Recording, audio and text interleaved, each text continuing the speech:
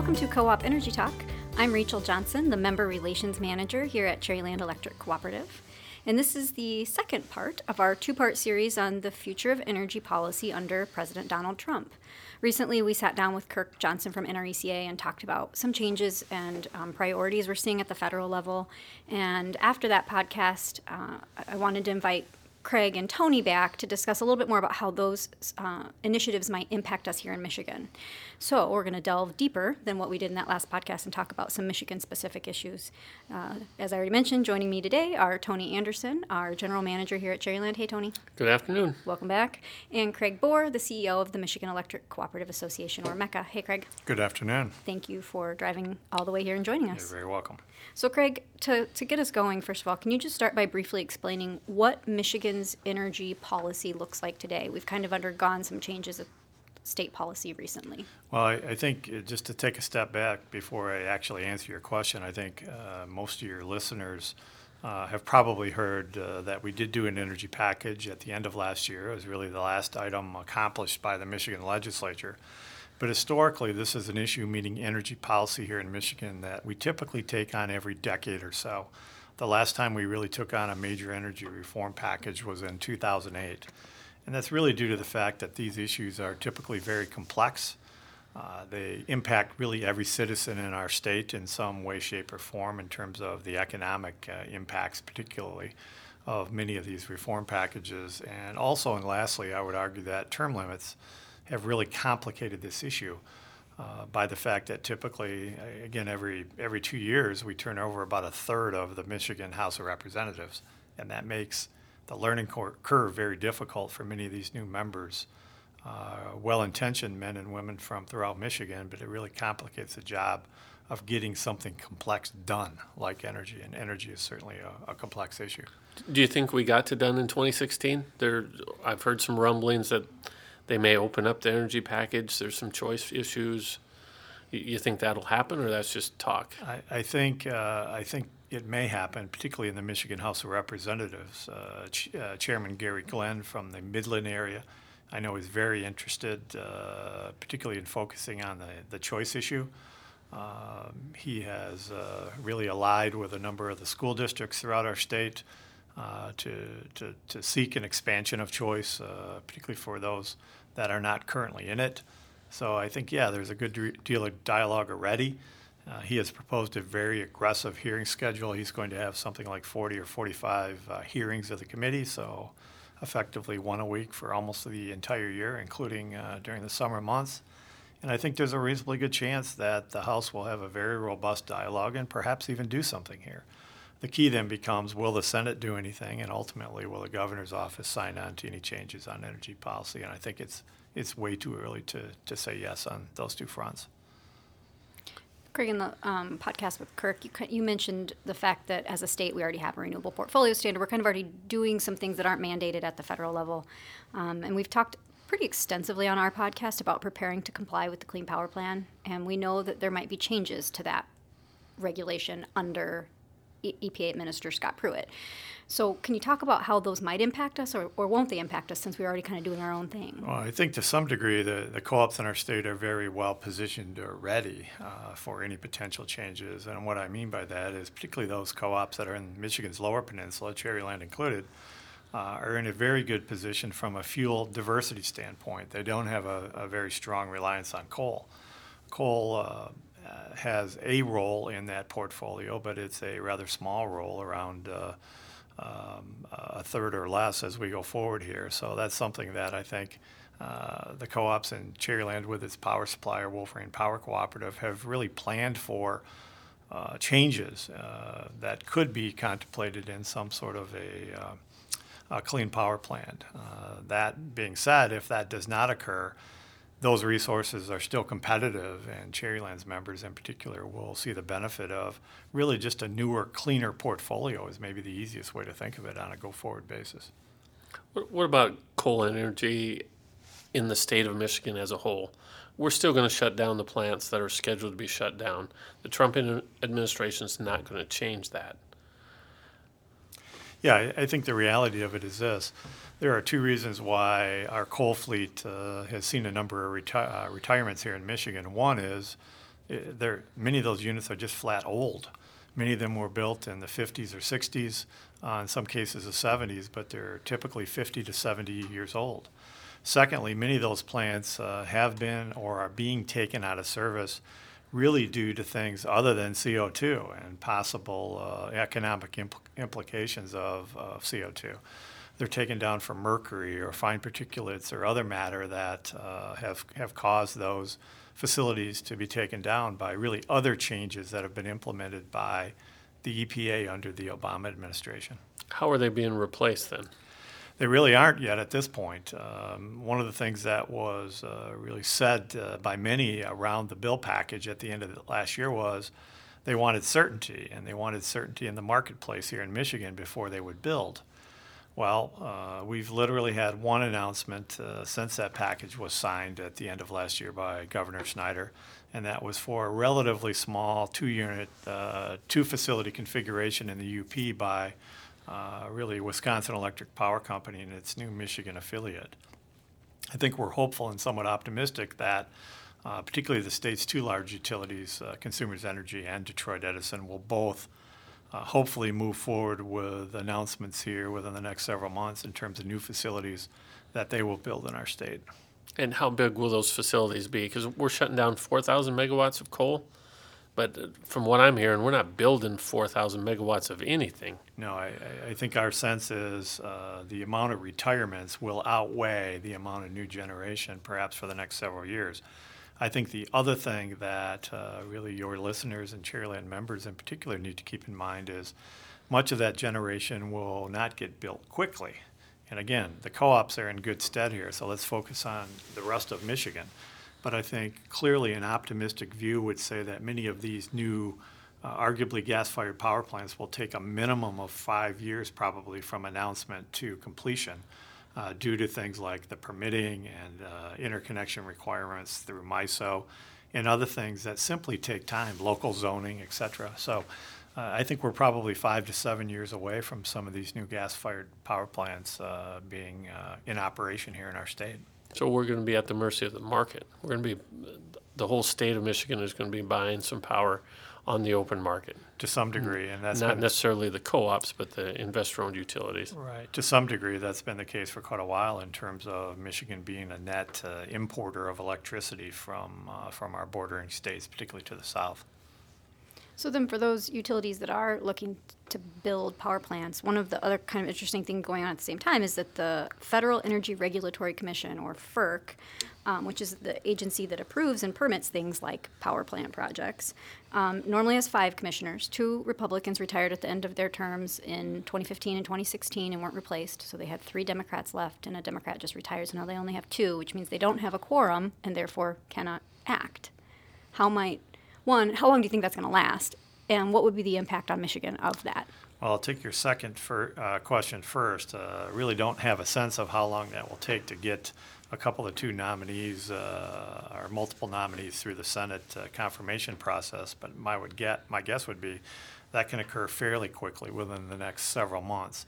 I think the second issue, and perhaps more importantly, is with respect to siting of power plants, FERC really has nominal authority. The permitting authority is really done here with the Michigan DEQ. Now, FERC would have some authority, particularly on transmission used in interstate commerce, so high voltage transmission lines and potential implications of things related to transmission and any new generation projects here in Michigan. And those things take a long time to build. Correct. So you kind of got to plan ahead. Yep. And have some certainty that you're going to get permits to do it. That's correct. I mean, these facilities are hundreds of millions of dollars, in some cases billions of dollars, to implement and construct, and simply working through the process of local zoning and permitting through the MDEQ and other things takes time. So we have coal shutting down, natural gas several years to build. Begs the question of what's the role of wind? Well, certainly wind has a role. I would argue it's a complementary role, and one that we've seen a good deal of activity in over the last almost 10 years now, since 2008 and the year that the actual renewable mandate came into place in Michigan. I think that's the thing that's a little disconcerting is really all of that, or much of that activity has been in one fairly small geographic area in the thumb of Michigan. And the disappointing part of that is we're beginning to see pushback by local zoning boards and township boards on some of these new projects. And I think that could be particularly problematic for the wind industry in the state of Michigan. There's very little in the Upper Peninsula. I believe there's only one wind project, and there are two other fairly significant locations for wind here in Michigan. But certainly the thumb was identified several years ago by a Blue Ribbon Committee that Governor Granholm put together as really the best region for wind and wind development here in Michigan. As a part of that, we and other states, really through ITC, are funding about $1.5 billion transmission line that was built and the cost being socialized across multiple states to really export wind, not only to portions of Michigan that need it, but to portions of other states throughout the Midwest. The concern is the footprint of wind in the thumb right now is about a third of what was contemplated under that really massive transmission line that was built into the thumb. And I think our concern long term is what does that mean if the thumb really and the residents of the thumb continue to push back on wind, where will that wind go and how much can we actually build here on a go-forward basis? Well, and aside from recouping the investment and the way we'd socialize the cost of the transmission, there's also just the economic impact of the wind industry in Michigan, right? So I was looking some stuff up before the podcast, but there are 2,000 wind energy jobs in Michigan. We're the fourth state in the nation in terms of wind energy production. And clearly, I don't have numbers, but clearly wind developments are a tremendous tax boon to the counties they're located in. And to the extent that we don't continue to grow that, there's an economic impact of that. Certainly, and I think this was an issue that was identified in the dialogue in 2008 as a part of the energy package in terms of what I would call local control issues. The whole issue of should we have a statewide zoning ordinance for wind was discussed very openly and at times very combatively by many of the participants, most important of which is perhaps the Michigan Township Association, which effectively said no with a capital N and a capital O. And I think that's really the case today. We contemplated, or the industry knew that this would become an issue at some point, and now it is. Where are the environmental groups on the statewide zoning or zoning of any kind? Are they in the wind fight at all in the state of Michigan? They're in the fight, but I don't think nearly as aggressively as it could be to really help the continued construction of wind.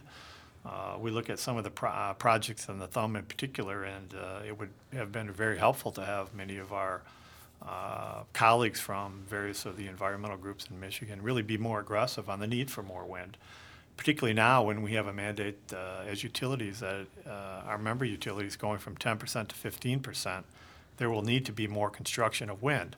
The one caveat in the bill package is it now allows utilities, co-ops and others to buy that wind from outside the state of Michigan. And that was not the case prior to the package that we just completed at the end of last year. So what states would that wind come from? Well, it could come from a number of states. Typically, the Dakotas are very good and wind-rich states. States like Iowa, Missouri, and others are obviously very, very good wind regimes in those states. The thing that again makes it difficult is really moving that wind, the transmission component of it, if you will, and the fact that we really have no meaningful transmission tie between our two peninsulas, so that any of that wind that would be exported from the plains or the Midwest needs to come through a relatively limited interface that is on the southern portion of the lower peninsula. So one more wind question. A lot of the wind development in Michigan and across the country has benefited from the production tax credit. What's the future of the tax incentives for wind? When you look at the kind of current Congress, what do you think is going to happen with those? I think they have a very limited existence. The way the package or the legislative or the statute is set up now is that they will phase out over time. We have not heard in our dialogue, particularly with the Michigan members, that there's a real great appetite for tax credits for any type of renewable initiatives over time. Part of it is how do we pay for it, and part of it is geographic in terms of who are the beneficiaries of certain of these things. Things like solar are typically those incentives go to people with fairly high disposable incomes. that's a difficult sell to sell that to a member of Congress. So I think longer term, I think their existence is probably questionable. So I want to take a totally weird transition now, but we recently built Alpine. We're talking about getting rid of coal and moving more towards natural gas. One of the big things we've seen already under the Trump administration is permitting pipelines, and whether it's Dakota Access or Keystone. What does that mean for us, and how might that impact Michigan if we were to see those things come to fruition? Well, I think anything that helps pipeline infrastructure in our state is good. For example, let's take a look at the Upper Peninsula. There are a number of really one generation project in 2 locations that we talked about here earlier that is being contemplated by Wisconsin organizations. One of the issues they have there is natural gas pipeline capacity. They don't have that at this point. They're going to have to build that. Anything that could either expedite or allow for greater capacity through certain of those pipelines, particularly in key portions of our state like the Upper Peninsula, I think would be met with open arms. Again, when one does that, one will run into a good deal of opposition in terms of activist groups, certain environmental groups, and really local zoning and what I would call local issues in terms of the ability to get some of those things from discussion stage to moving dirt. I was a part of a panel recently, and one of my fellow panelists, who is someone who is known in kind of the energy realm in Michigan, said that he has credible research to show that there will be no new natural gas plants built after 2020. And if that's the case, we have no reason to build ways to transmit natural gas. What is your... He didn't show me the research, so I can't confirm it. But when we look, we're all in this energy industry. What do you think? I don't believe that statement. I think the individual you're talking about was in an energy advisory role under a Democratic administration just 1 or 2 administrations ago, not to mention any names. And to say we won't build natural gas after 2020 is not realistic for me when you just simply do the math. 4,000 megawatts of coal being shut down. Tough to build wind. Solar's not going to do it. That's thousands and thousands of acres of solar panels. Can't do it. So what are we going to do? If we're not going to import it from out of state, it's got to be natural gas, unless somebody's going to build a big nuke plant. I don't see that happening. So just by process of elimination from my small brain says that's just an off-the-wall statement that I need more facts. Well, and even if you could build the solar and wind capacity, it wouldn't fix the intermittency issue of solar and wind, and Absolutely we don't have another way to back it up. Natural gas is a good backup for intermittent renewables. The battery technology isn't there to 4,000 megawatts of battery, even if you had the solar and the wind to charge 4,000 megawatts of battery. The batteries are not there. The only thing that is there is an abundance of natural gas and the ability to build natural gas generation in a short period of time, that 5 to 7 year range, which is long but relatively short in the utility world. Yeah, particularly compared to a new coal or a nuclear plant, which are really a whole different realm of permitting. Yeah. Complexity, I guess I would say. And I agree with Tony. I think not only our state, but the entire country is in a good deal of trouble if we're not able to build any natural gas.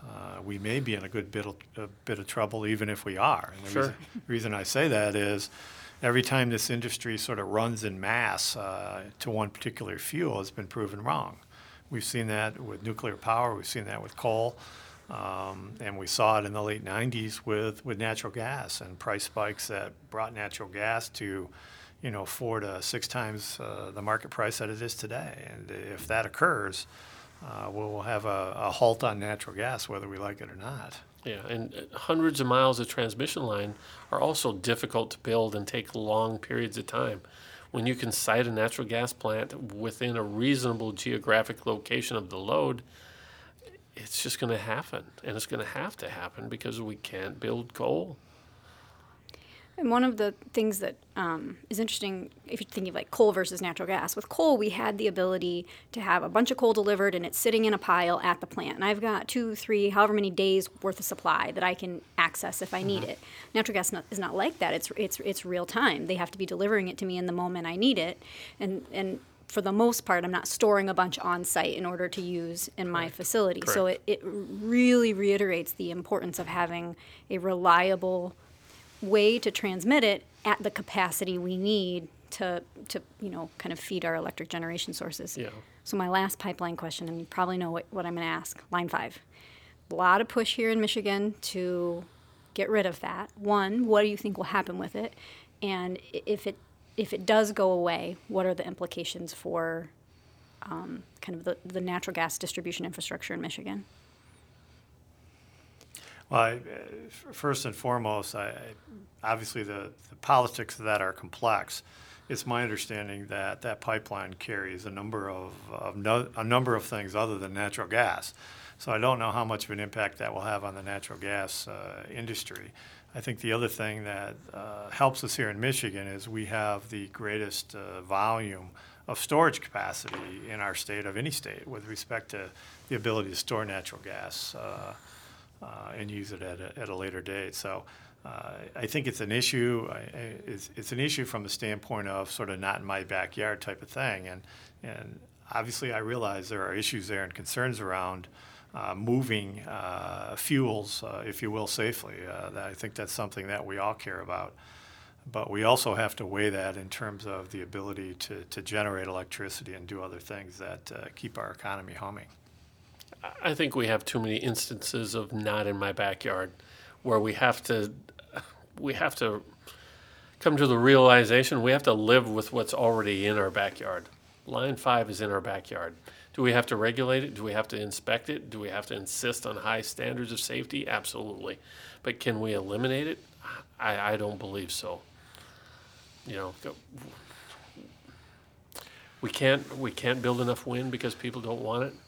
I believe, going back to your 2020 statement, I believe by 2020 people will be tired of solar in Michigan because it will be taking up too many acres. So I'm more worried about the ability to build renewables than I am about pipelines. You're right. I'd like to see some of that same energy and that vibrancy that various activist groups and others have on Pipeline 5 have that same level of let's try to solve a problem so that we don't store nuclear fuel on the shores of Lake Michigan. To me, that's a much more immediate issue that really doesn't get a great deal of play in the news media, and I would argue is every bit as dangerous, perhaps even much more dangerous, that we have decades of nuclear fuel that's sitting, feet from one of the most pristine bodies of water in the United States. So we talked a little bit about nuclear energy in the podcast with Kirk. We talked about the small modular nuclear reactor technology and research and development in that area. Is there a play there for Michigan? Do we think that could be? Because you said in that podcast, Craig, nobody's going to build a big nuclear plant. The two utilities who could aren't going to touch it. Will there be nuclear in Michigan ever again? I think perhaps, but I think part of the other issue that you're seeing here is the complexity of doing that. Just because the unit is smaller, arguably you have less complexity, but you still have to site it, you still have to connect it to the grid, you still have to get over all the issues of not in my backyard, and how do we do that? And I think at that point in time, we'll also have many that are saying this isn't a proven technology, and why should we move forward with it? So I think the complication of bringing any new technology to the marketplace is very, very difficult. I would have to agree with that. I very much support small-scale nuclear. I think it's the way to go in the future. But in the next 10 years, do I see it in Michigan? And I'd have to say no. And it always goes back to that not in my backyard, which leaves us left playing with what we have in our backyard. And that's natural gas. So and then that's kind of the takeaway at the end of this conversation, right? We've said it's not going to be coal. It's probably not going to be nuclear. Wind is increasingly difficult to build, so we would love to see more. We can't say with any certainty there will be. Mm-hmm. Solar has still a land mass problem, although there will be more solar. Right. and then there's natural gas. And behold, now you know the future of energy in Michigan. Yep, which puts all our eggs into one big, dangerous, volatile price basket, which is scary. I think to some degree, obviously, things like demand response can help that in some way in terms of that and energy efficiency programs and other things that sort of nibble around the edges, perhaps. And I think raising awareness in those issues and actually, having some programs to address those are helpful. But I think they really don't get at the larger picture in that at some point we need to build supply in this state, period. Right, because the kind of demand response, energy efficiency, the idea there is that the cheapest kilowatt hour is the one you don't use, right? Can we save our way out of this problem? And the answer is we can save, but we can't save our way out of this problem. Yeah, and demand response is something we're going to take a hard look at Cherryland in 2017. It's something we haven't been good at in the past. We need to get better at, and so that's one of our primary focuses in 2017 is to get better at demand response and saving some of those kilowatt hours that we don't have to generate. So we're coming up on 30 minutes. Does anybody have anything else we wanted to talk about after the podcast with Kirk, or are we? No, you got us. You got us to line 5. We could have quit before line 5 and saved a little bit of controversy, but got that one in under the wire. So we're probably good today. You're welcome for that. Okay, so as always, we will be ending today's podcast with co-op fun facts. Tony, kick us off. Michigan Country Lines is the magazine that goes out to 250,000 some cooperative members across the state, including Cherryland members. There are 32 statewide member magazines like Michigan Country Lines in circulation that serve 12 million people every month. And the surveys still indicate that people want that paper in their hand. We're not ready to go digital anytime soon with the member co-op magazine. Although I would add that if you do like to read it digitally, you can read all of Cherryland's content on our blog at cherrylandelectric.coop/blog. Thanks for that softball, Tony. There you go.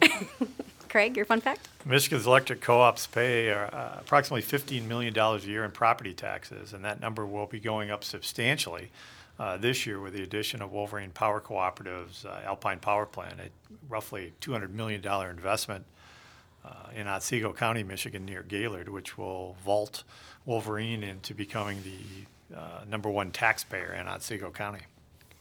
So mine is kind of a play off of the fun fact I did at the end of our podcast with Kirk. Except for this one, I want to talk about the Michigan Electric Cooperative Association. They're turning 39 this year, and that means they have operated under 7 U.S. presidents and 5 Michigan governors, starting with Governor Milliken, who was from right here in Traverse City. Very good. So thanks for getting together with me and talking about how some of this stuff might affect us here in Michigan. You're welcome. Thank you.